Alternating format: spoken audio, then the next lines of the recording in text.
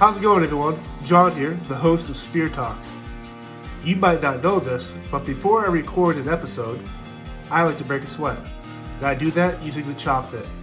Over the course of the past year, the Chop Fit has allowed me to lose weight, tone up my body, and feel even more amazing about myself.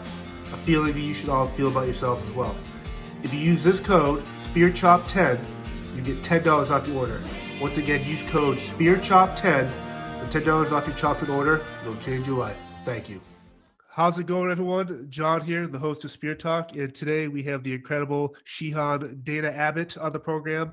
Mr. Abbott here is a 7th degree black belt in Kenjutsu, and at the onset of the pandemic, and I do want to elaborate here, I needed to reach out to 3 people in the field of swordsmanship, and just because I grew up watching He-Man, the Star Wars lightsabers, Highlander, all this stuff with swords, even the movie Braveheart, and I had the fortunate to have Adrian Paul on the show talking about swords and Highlander. Here I am recording with Shihan Abbott here, and then next week I record with Anthony DeLongis. So to have people of your background on the show is amazing, and for you to be here yourself is truly amazing, Dana. So I appreciate it. Oh, thank you very much. Thank you. Thank you. So I kind of want to preface this. What I knew about you just through whether it's Black Belt Magazine or just seeing pictures and seminars and stuff, but I never really reached out until I started the podcast. And I'm on LinkedIn, you're on LinkedIn, I know we connected, and I noticed one of the coolest things you've done on there is you love to maintain the integrity and honesty when it comes to martial arts and the time people put into their craft. And you have no problem, I'm not going to say calling out people that are into lying or stuff like that, but you hold yourself to the high regard to, hey, if you're going to put the time in, whether it's a first degree black belt all the way up to a 9th degree black belt, respect the craft. And for you to be that type of person is pretty cool. Yes. Hey, well, that's what happens. I learned the Japanese way and I learned tradition. And with those two right there, if you begin and you don't finish, you're not finished. So many martial artists that I run into, they worked out really hard in their 20s and they perfected their craft in their 30s and they fine-tuned it in their 40s. And then all of a sudden they quit. My job is over after 20 years, a little bit more like a junior high school coach that when he was in his 20s, he was the coach. But by the time he hit 40s or 50s, he had all this extra weight. No one knew he was a coach anymore, but maybe a sushi chef. So that's what happens, and this happens throughout history or in any sport or any profession. There are the ones that take it to the end, and there are the ones that do it as far as they want to, and then it's not in their timing anymore. And I don't like talking about the pandemic because I think people have talked about it enough. But when something like that comes along, how does that help? Does that affect you in a way, your mental and physical? Obviously, with the training and schools are closing down and class, you can't do your seminars and stuff. But for you mentally, did that kind of push you to even push yourself even further, or is there a couple of minutes there where you're kind of like, man, this is tough? I don't watch TV, so I'm not indoctrinated since 2011. Therefore, all this stuff just passed by, and it was a good year. Matter of fact, it was a great vacation for me. And the reason why is that I didn't have to go around to all the events as much. And it was a little nice being able to stay home a little bit more. And I live in a rural area, so I didn't see too many people. Therefore, we had a good year. I saw all the students I needed to. We worked on Zoom a lot, and I've had an online training since 2007. So I sort of have it down a little bit. And I don't teach children. Of course, I have children's programs out there for lots of people who teach children. But in the art of the sword, it's made for the worthy. And kids at this time just want to play swords, which is great. And that's why we have the padded weaponry. No, it's awesome. And so I know you had your degree at college in geography, and that led to your world traveling and kind of just going out there adventuring into the world. But for me, how did you connect to? I can kind of see where you connected with Japan because that's a culture. I've had the fortunate to spend much time there doing security work and love the culture, the food, the people, the history. But the idea of the sword, what was the catalyst as a child that made the sword something specific that you wanted to actually train on that tool? When I was a really young kid, probably 1960, 61, somewhere around there, first time I saw The Mark of Zorro. Oh, awesome. 1941 classic with Basil Rathbone and Tyrone Power. It was around Christmas because it came out same time with a few of those movies that you still see around Christmas. But when I saw the swashbuckling and the Mark of Zorro, just in the back of my head, I went, oh yeah. And it just followed me since. It is amazing in terms of history, whether it's Excalibur or the sword of William Wallace, or the lance that pierced the side of Christ. Like in history, swords have always had like this really big impact. Is this something that why that weapon do you think that became such a iconic piece of a tool that people still use today? It represents a gentleman, an officer. It represents royalty, the elitist. It represents freedom in many cases. So you have to look at someone who wields a sword and that's his trade. Look at a surgeon who wields his sword, or look at a postman who can wield an envelope well. In the same basis, it's just someone who wields a sword, they're honed more than most, because it takes a long time to get the perfection needed to wield a sword correctly. Now, you can pick up a sword and I can have you being really proficient by the end of the day, but trying to hone it to perfection, it takes a lifetime. One of the interesting things, I'm obviously a proponent of the Second Amendment, and if you own a gun, trade it, use it. And I think a lot of the times the issues that come into firearms is that people don't respect the weapon, they don't train with it. But you never really hear of people that use a sword as a weapon per se, or go off the deep end and attack people. Is it because people respect the sword more so as a weapon than a firearm? Like how do you kind of break down? Because for me, I can go to any grocery store or Filene's or Sears, pick up a steak knife and do damage, but no one does that. Do people respect blades better than firearms? Well, let's just say that if you're going to brandish a blade, the simple thing is that you got to get close and you're offensive.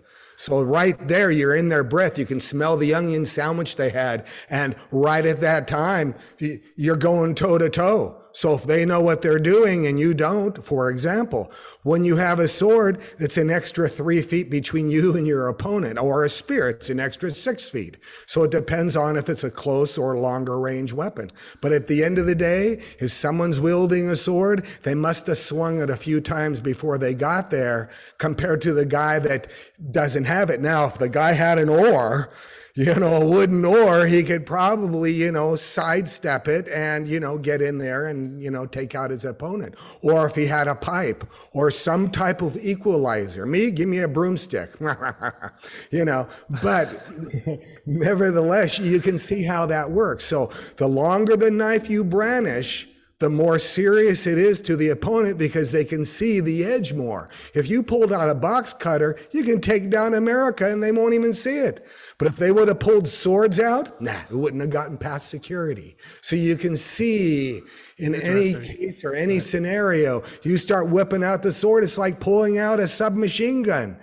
Everybody runs when that starts rat-tatting compared to a 22 or a little 25 single shot. They pull it out. Oh, how cute. What are you going to do with that? Give me an upset stomach for the Christmas season. So right. You can see the difference. How, when you say blade, is it a blade like David Bowie's or Jim Bowie, or is it a blade that a Cub Scout uses? So it depends how you brandish it and how the weaponry is seen by the opponent. Right. So now to kind of flesh out like your life, when you get to Japan, what was the first thing you did to start this journey of learning about the sword? I just enrolled into Nihon Taiko Daigaku.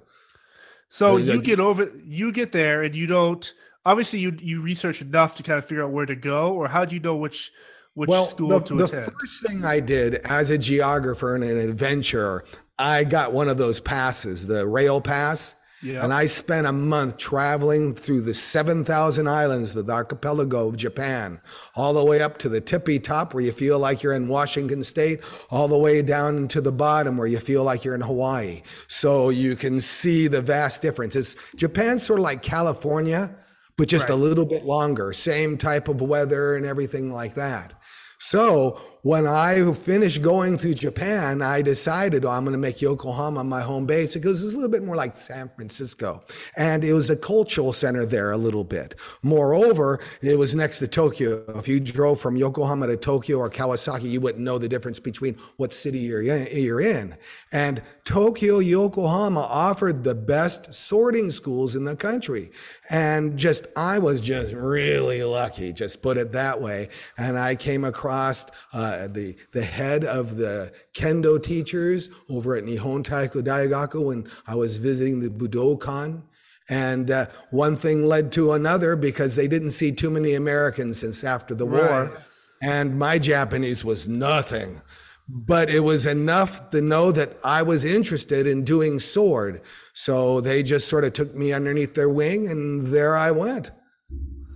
That's actually was one of my questions. As a Westerner, you just don't see a lot of people like yourself or myself that walk into these classes and be like, hey, I'd love to learn or whatever. But it must show a sense of willingness on your part that while you're going to learn the sword, you also have to learn the culture and the food and the history and the language and the arts. And that's what I really love about your trajectory, because you fully immerse yourself in this culture. It wasn't just Yes. hey, I'm gonna pay, how much money can I pay to get become a first degree black belt sword? Like, you actually put the time in. I think there's something really to that. Well, you live it. You live it. I married into the culture. I've been doing that for almost 4 decades now, basically. Wow, that's a long time. Yeah, it's tough. I'm starting Medicare next month, so How many swords do you own in your possession? And the first one you've trained with, are you able to keep that? Like, Oh yeah, oh what's yeah. When I okay? came back from Japan, I brought everything. The first sword I practiced with was wood, of course. And with those, you go through those a lot. And bamboo, you go through those a lot. But my first Iaito, I got over in Shimbashi, is a part of Tokyo, and I got it at Sakura. A place called there, a little push for Sakura, if it's still open, because this was in the Showa era, about 1984, 85. So anyway, I got my first sword, which was 1,100 grams, almost 1,200 gram sword. And Wow. it was nice and heavy. You could do lots of technique, really built up my forearms a lot. And then I did that forever. And then I got another Iaito a little bit later that was just a tad lighter, about 1,000 gram one. Makes a difference when you're doing technique and repetition. I mean, if you don't do it 40 or 50 or 70,000 times, you haven't done it, if you know what I mean. And this is Right. where the difficult part about swordsmanship is. You don't pick it up and do blade. You don't pick it up and do Conan. You don't pick it up and do this. You pick it up and spend 30 years figuring out how to best the other guy that's been doing it since he was 4 years old.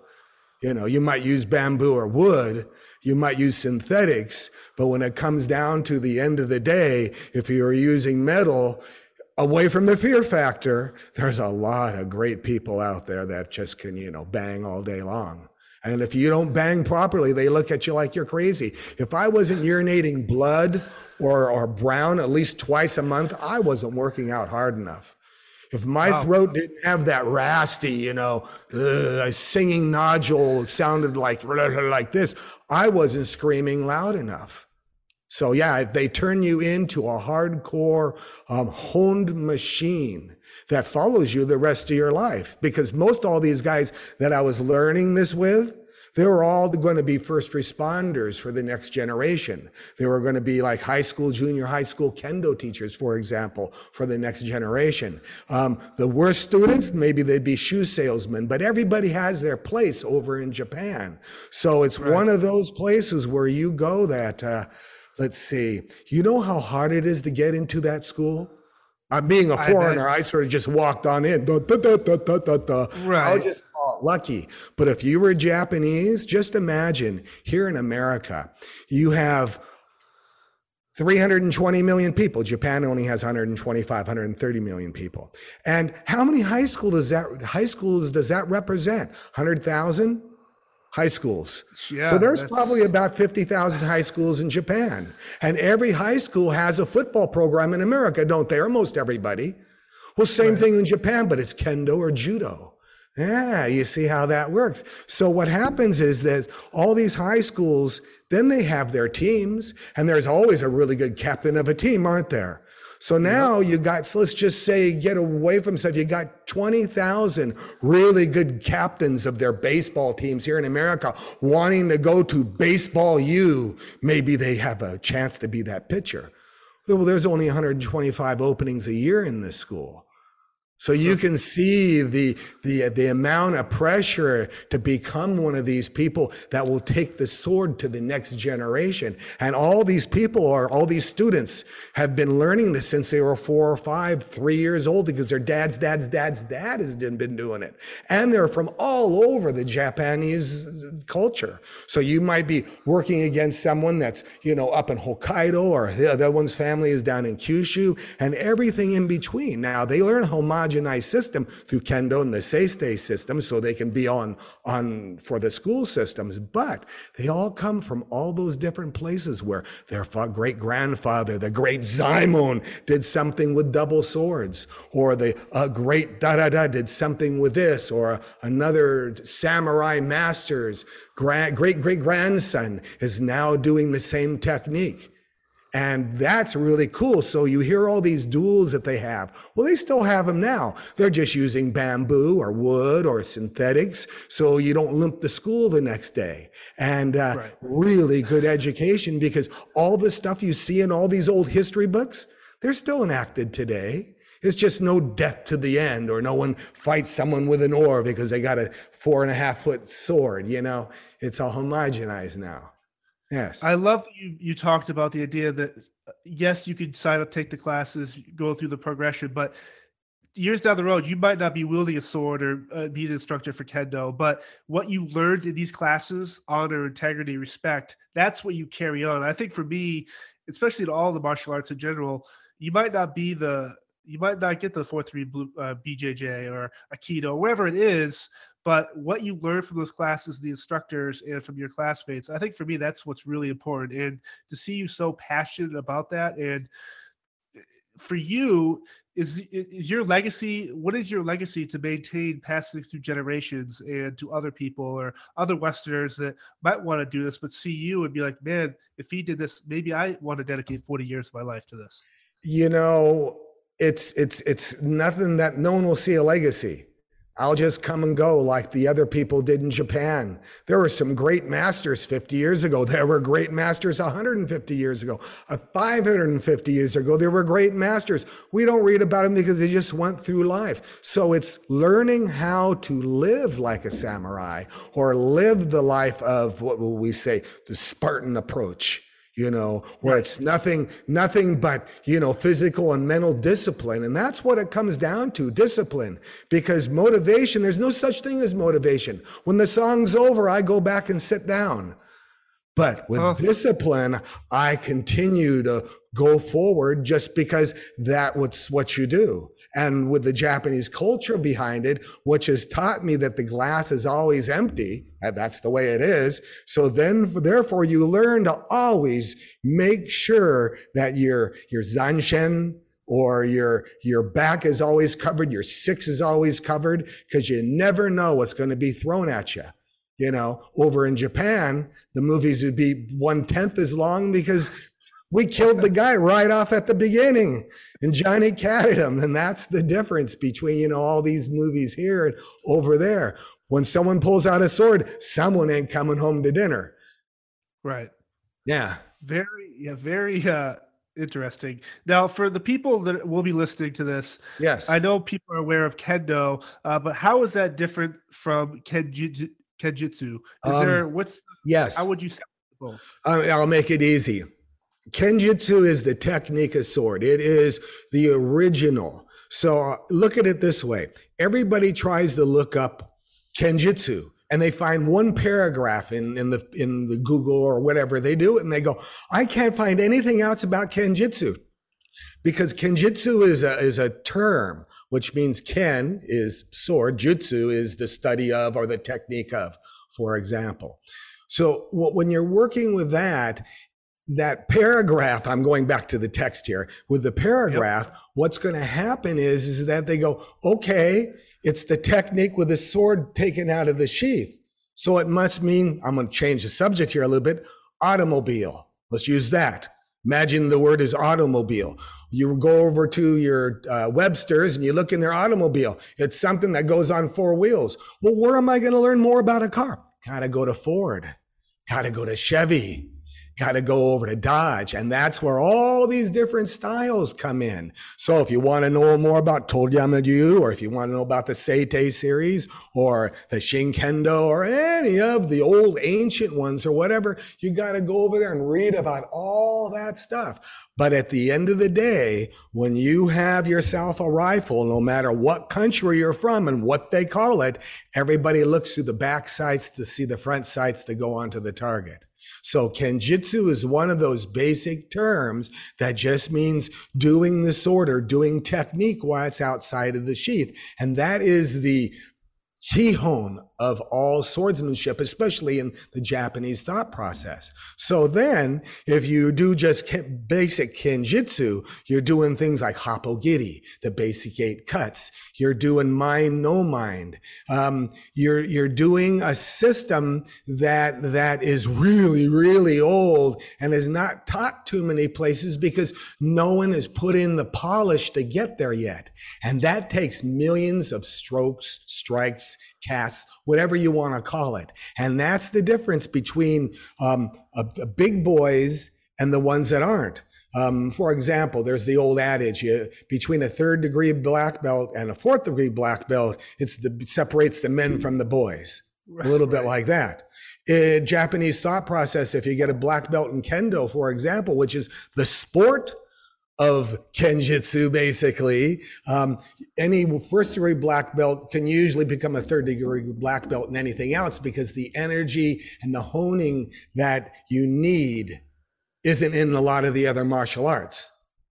And that's why you see all Kendo people that have that strapping, young, thin body, that they maintain their weight throughout life because they do it that way. Whereas someone else learning a different art, for example, they don't have to put out that energy, or they weren't trained the traditional way to put out that energy, or they got lazy and started watching, the TV, and voila, chips took them over.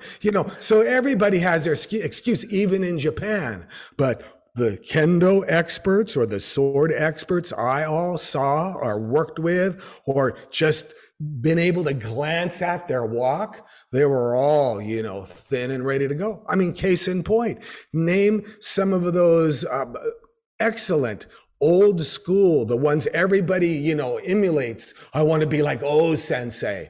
Which was the one that did the Aikido, the old guy with the beard? Omori Chiba just passed away. He went to Nitai Dai, the same school that I went to. So he was he was my senpai by about 25 years. But you can see that it was a good foundation for martial arts. Yes. But I forget the person's name. But if you look at old pictures of him, his top is off, and his chest is just like some 40-year-old guy that doesn't drink beer. He's in his 70s. And all these people that represent Japan, the old guys, they're not around anymore. They look all like him or like myself, because that's why I try to eliminate. That too, a long time ago, but emulate, So you got to look at it that way. But hey, people hit 40 or 50 and then they start, or they teach only kids. Teaching kids takes a lot out of you.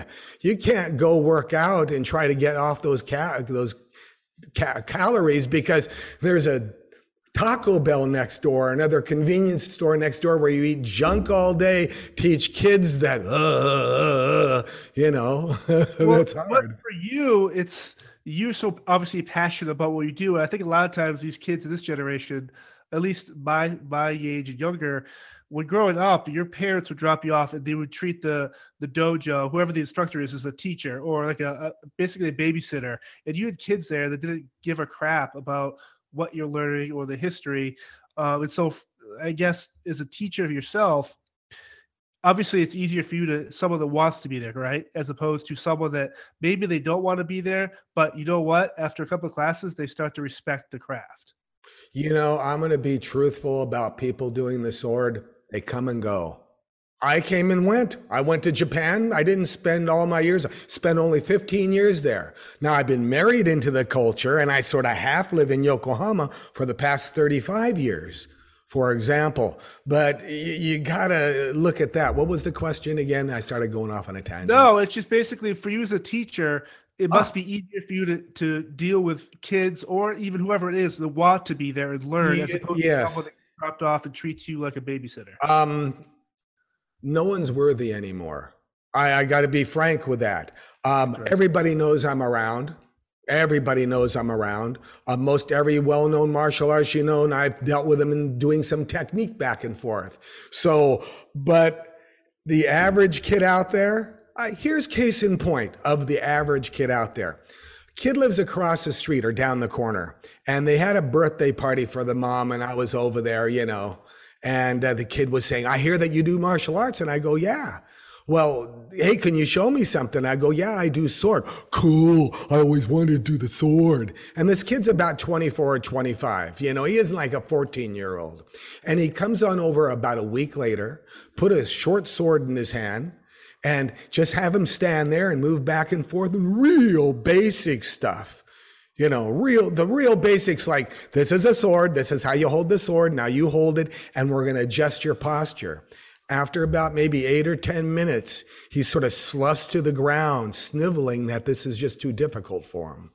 And the indoctrination that they get in the Department of Education here that was created in 1979 by our fearless leader Carter at the time has indoctrinated all these kids to be little sniveling little things that can't do anything. I came from an era where everybody had wood shop, metal shop, electric shop. Yep. Everybody Yep. went into a trade. I hate to say my age, but now this last generation, or from 1979, well, we can see they believe the man. You can see that they don't want to produce because why? So very, very few. I mean, in the Marines, you can hold out a card now that stops the drill sergeant. In the Olympics now, you can get knocked out, but wake up with a gold medal.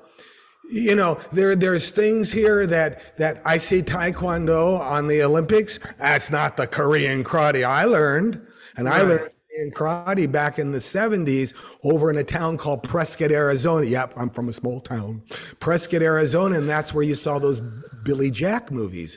Because I lived about maybe 1,000 feet away, maybe 500 yards away from the courtyard where they had those fights and stuff. So, I've been following the martial arts, and then with a big brother that liked to beat on me a lot.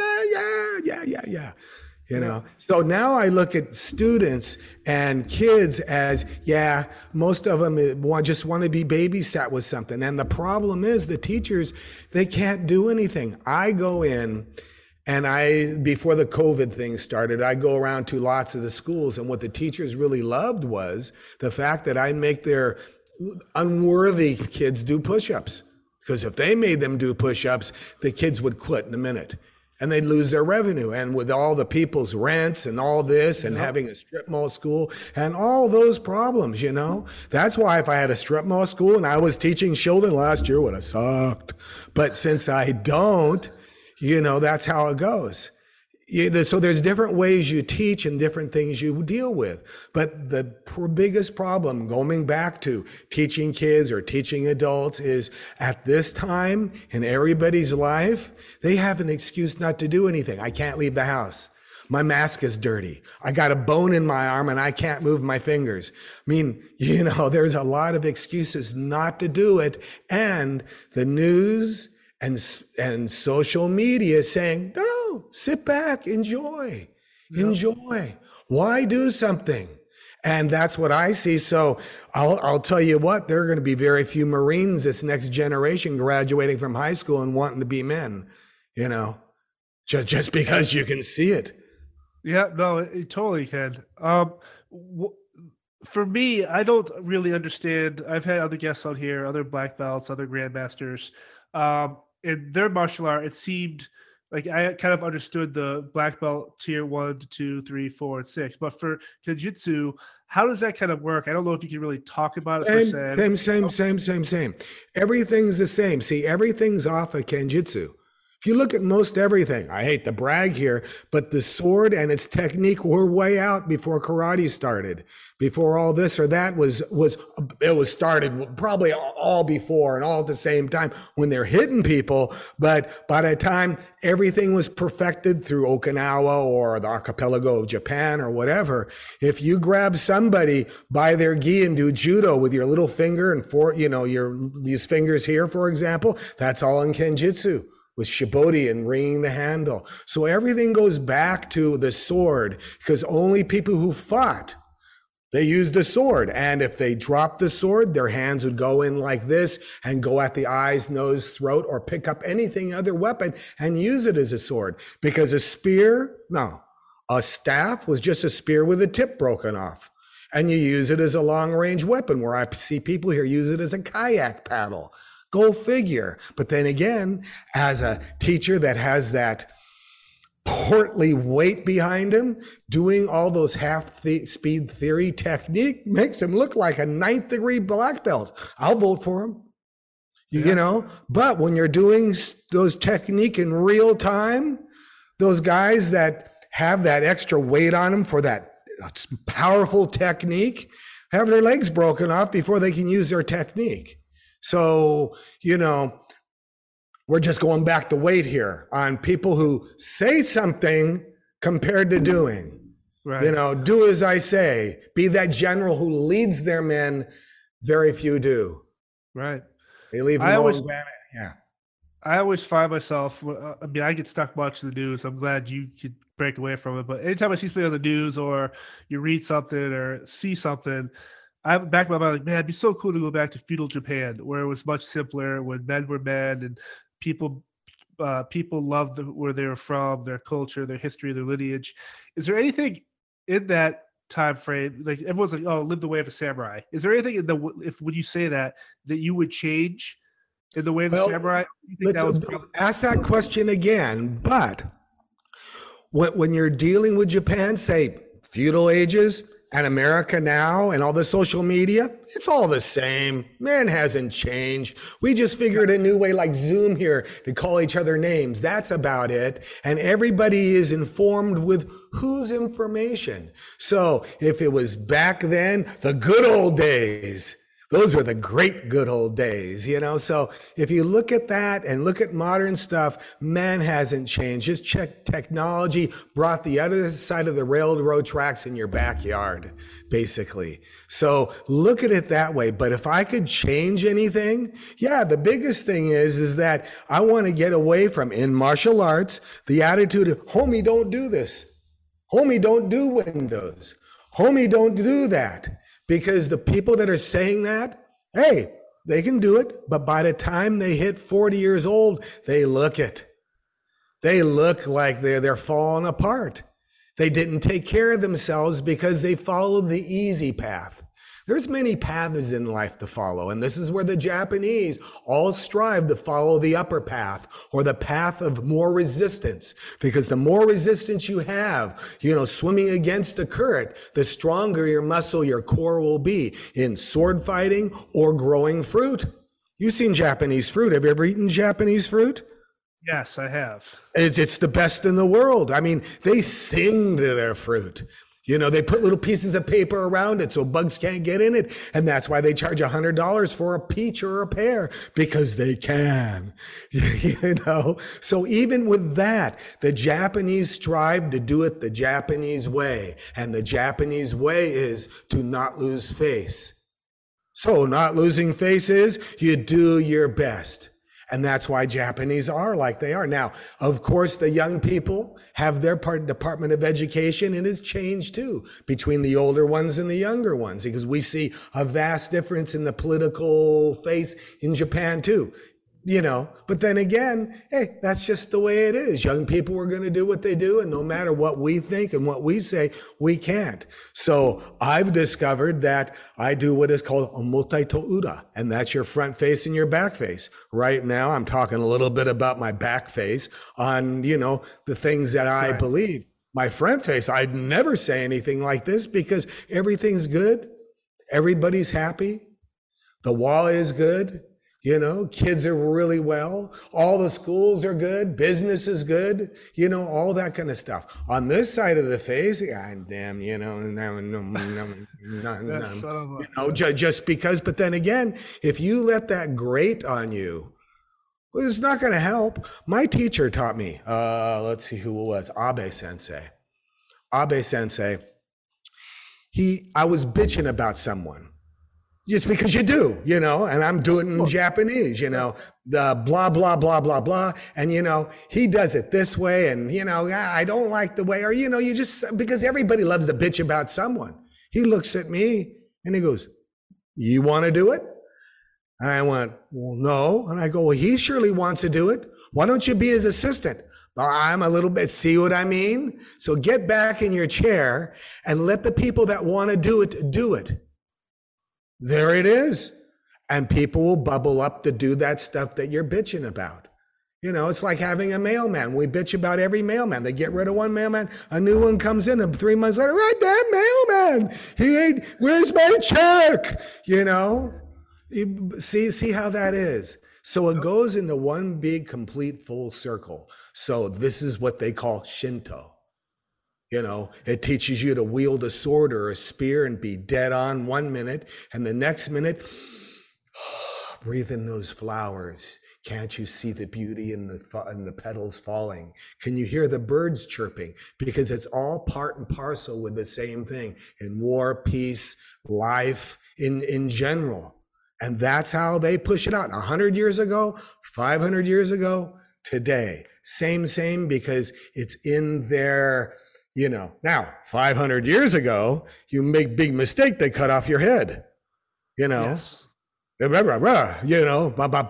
slap it right off. Now they'll just browbeat you, but then again, that's just the way it is. So back probably up until World War II, and I remember some of these World War II vets because they taught me a lot.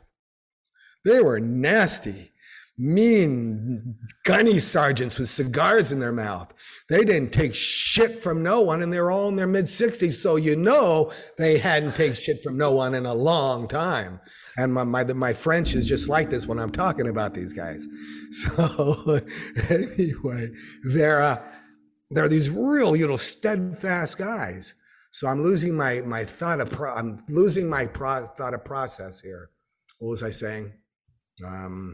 Sorry about that. No, it's all good. We could edit all this stuff out too. No, we're talking about. Yeah, we're basically. Geez, I kind of forgot too. Yeah, I know. I'm spieling here. So let me get back to the teacher. I think I can follow back into it. Yeah.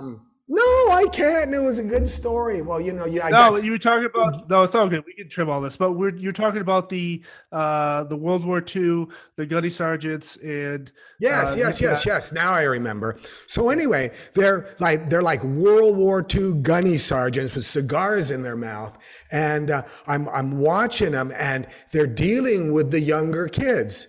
Because, I've dealt, with the big boys, and I dealt with most everybody, around in the kendo industry. But my first thoughts when I first saw these older guys teaching like Fujigawa Kakenyu Kai, the local little schools, when they're teaching, like 5-year-olds, 8-year-olds, 10-year-olds, they would treat them like it was 1939. I never saw so much, beating on them. I mean, beating on him, where you see some of these things, you see on YouTube in Japan, where the guy's just beating on the guy. The guy wants to be, MMA guy will take this punch and they're going, oh, look at that. I wouldn't do that in my school. And that's why they only have a school for 3 years. Or their legacies don't ever go on to the next level because they never were taught good tradition. If you can eat a punch like candy, or when you're 5 years old, you can take the abuse of the kendo teacher, you will be a leader when you get older because you won't cry. And that's what they try not to have. Because when you whine, you lose face. Because even though in Japanese thought process, they don't talk a lot. They talk with their eyes. That's why if you ever watch Japanese movies, it's so drawn out and slow. No, they're having tons of conversations if you understand the conversation, But you've seen them. You see these movies where the good doer, he gets caught and he gets thrown in the jail type of thing. And, who are we going to kill now? And they look at everybody and then they see the guy in the corner going, you know who they're going to kill first? Well, Japanese, they don't like to see whiny people. They saw it in World War II at the Bataan Death March. Now I met guys that were there. I mean, Japanese people, because remember, these kendo teachers and sword teachers came home and they were doing, everybody was in World War II at that time. Everybody. So, they'd be talking about, the Bataan Death March and doing this and doing that. And I remember on a couple of occasions, people go, Dana, I killed a lot of Americans and I never talked to too many, but you're Japanese. After a couple of drinks, my Japanese gets better, So like that. Or, how many people were in World War II? You know how many people were involved in Japan? Because the emperor, and you thought North Korea was crazy, they thought their emperor was a god until the end of World War II, just because their indoctrination made that happen.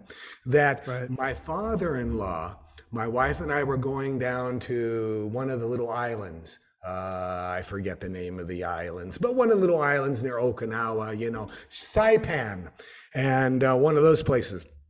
And he goes, I've lost 2 brothers on that island. You guys go have fun. Yeah, from World War II, because, he had 9 brothers and he was only one of 2 or 3 that, came back. Right.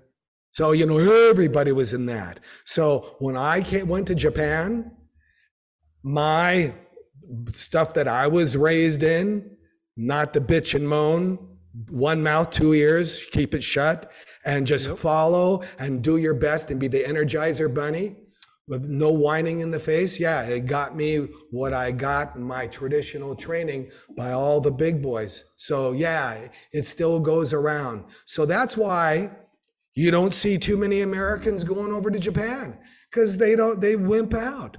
I mean, I think I'm the only one that's went in the last decade, the generation. It seems like I'm the only one that went and actually did what Chuck Norris did in the movies. Yeah, you know what I mean? And that's the real cool thing about it, because now, as I'm in my mid-60s, the same age as my teachers were, I'm learning that I'm past that threshold, and I look back at all my peers or the future people that are in their 20s, and I'm going, they're not following the righteous path of being worthy. This is what the Japanese asked me over the last 30 years, maybe a half a dozen times, and not by American Japanese, by Japanese who live here and were in Japan. They'd ask me, Moto-san or Dana, are you a businessman or a Budo man? And I'm going, I never heard this before, so I better play it safe and go, well, I'm a Budo man. We knew it because you didn't bring a camera with you, So over the years, in different parts of Japan, in different parts of the world, and even back here, with Shiroma Sensei about 10 years ago, he goes, are you a Budo man or a businessman? And I asked him, well, what's your definition of a businessman? He goes, someone learns martial arts for a little time and then promotes everything, starts a big, huge organization, and just goes it that way. And a Budo man is someone who walks the path of righteousness and is the same weight they are when they're 20, 30, 40, up into their 70s, and no one bothers them, and the law is good. So now looking at myself at, say, 65, yeah, I haven't made any money, so I guess I am the Budo man. And that's what's happening now. So between now, 65, and when I die, and I plan to live 100 because I'm learning the virtues of this. Now, my teachers, they only lasted till they were 85, 90, because they smoked and drank like chimneys. Go figure, because back in the day, it was kendo, tobacco, whiskey. I mean, anything else, what were you doing here? You've obviously touched upon it, but when you go to other, when you do seminars or go to these shows or whatever, where there's other martial artists or other people who've clearly put the time in, but how do you kind of deal with ego? Because there are people out there, not necessarily in your art, but martial arts in general, that some people carry ego. Do you find that some ego is okay? Or do you think more, if anything more than some, you'll see the downfall of that individual? It's not ego as much as it's self-promotion. Okay. You can get a ranking anywhere. So Gotcha. you got to look at it that way. Ego, everybody has ego. It depends how you look at it. And when you don't get it, how you look. So that's a lot of ego. And there's a lot of people with ego. I have ego. Everybody has ego. Right. I'm talking through my back face right now, of course. Right. My front face, no, I'm humble as pie. See the apple coming off my hands, but my back of me is going, dude, yeah, I have lots of ego. Why do you think I'm here talking to you about them? Right. No. But as far as, and I want you to ask the question again, because I can get off on different tangents on this. But as far as ego goes, it's just the way it is. That's what we are. But if you have no ego, then you won't get off the couch. So your ego has to be a race against yourself. So instead of carrying what everybody else thinks what you're wearing, you just let your freak flag fly and you wear that jean jacket that's all tattered back in 69, stuff like that. So you got to look at how people think about it and how the Japanese take the philosophy and they put it back. Now ask that question again. No, when you go to these seminars and anything like that, where you're in a room full of other people at your level or whatever. Okay, I'm going to stop you there because now I can answer the second one. If that person with the ego is doing a Japanese martial art, right, I'll speak to them in Japanese, because if they're that good, they must be able to speak fluent Japanese, because I had to learn all the nuances, all the special things. All the Osaki no Wei no Hanashi, stuff you drink over beer, things like that kind of stuff. And to be able to sound like a man in Japanese, speaking Japanese technique, the Japanese way. Now, if they can do that, it's great. The only people that I see at these things are the Japanese, so we go have beer. Yeah, and that's good. No. Now, away from the Japanese speaking ones, you have all your other people. And my art and their are completely different. No one throws any ego or any type of that stuff towards me. No one does, because I'm an orange and they're apples or pears or whatever. I'm a little different because my training was done at West Point and I'm in the Pentagon. And everybody else did their training over in Bangor, Maine Community College, and they're at the Armory. So as far as dog leg or anything like that, I'm pretty much, my connections are really close as far as teachers and a hierarchy and all that kind of stuff. And anybody, for example, doing swordsmanship over here that's Japanese, usually I know there's teacher, because I do, because I'm at that age now. Or if they're teacher. Yeah, I probably met them before. Yeah, they bought the beer, or gave money to get the beer for all us young kids, stuff like that. So it depends. It always depends. And it's safe to say that you're actively still learning every day as well, too. Like you're never resting on your laurels, whether it's, I got into the Black Belt Hall of Fame or this other Hall of Fame.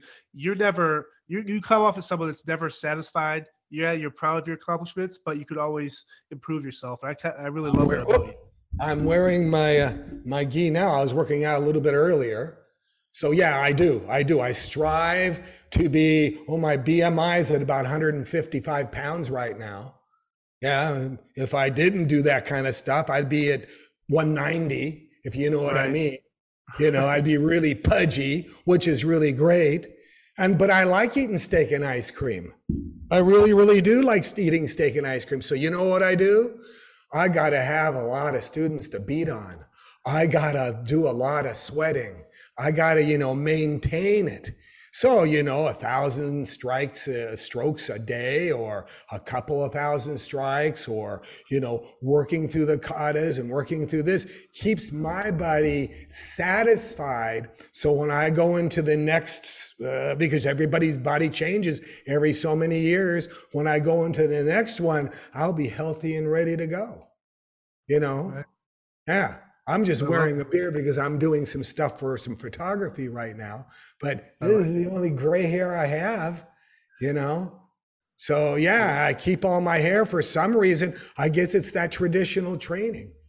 Right. That's what it comes down to. So you run against yourself. Yes. Now for people, before I let you go, obviously you are on social media, you're on LinkedIn. If people want to sign up for seminars or do more research on you to figure out maybe there is that one kid out there right now that could follow in your footsteps or wants to, and for them, how are they able to reach out to you? Like, what's the process and stuff like that? Shihan Abbott, any search engine. If they can't find me, they're not worthy. I'm going to be that, I can get out there and I can beat a dead horse, but he still won't drink the water. You know what I mean? Can't lead him, can't kill him, can't do anything. So basically, you could go to www.learnthesword.com. You can go to danaabbott.com. You can look on any search engine, Dana Abbott or Shihan Abbott, because there's some girl, every girl's name has my name. And that's what got me in the martial arts, with a girl's name. Don't let anybody kid you. That's what got me in the martial arts at a young age, Yeah, that's a girl's name. You can't play football with us. Oh, that's a girl's name. And you're too short anyway. Basketball ain't your game, Wow. But when it came to Korean karate, when I first started out in that, first kick was like, oh, likey, and by the time I was in Japan, it was like, oh, well, that feel good, so there's that. So yeah, anybody can find me anywhere if they just look. And I do have a really good program. Most people that look go, well, that's not very much money. I just charge $1 a day. And they go, that's not, because this teacher over here, he charges $1,000 a month. He must be way better. All my stuff is through the Department of Education. All my ranking and everything like that. Why theirs is, I don't know. A teacher that I know, one of their students made up this thing that they went to a Hall of Fame, and then they got this extra signature, and now they're a grand poobah wielding the sword. I mean, but hey, it works. So right. Yeah. So this was a blast, Dana. I appreciate you jumping on here. Again, it was awesome talking to you and learning about your life in Japan and the Kenjutsu and everything. And again, thank you very much for being here. Hey, yeah, I really enjoyed it. Next time we'll talk about spear fighting. I'm all about it. Thank you, Dana. That's my long-range weapon of choice. Thank you all for checking out this week's episode. Once again, I'm John. If you like what you heard and saw today, subscribe to our YouTube channel, find us on Instagram, Facebook, and Twitter, and check out our brand new merch store with hats, coffee mugs, t-shirts, other cool stuff coming down the pipeline. Again, thank you all for support. Be safe and see you next week.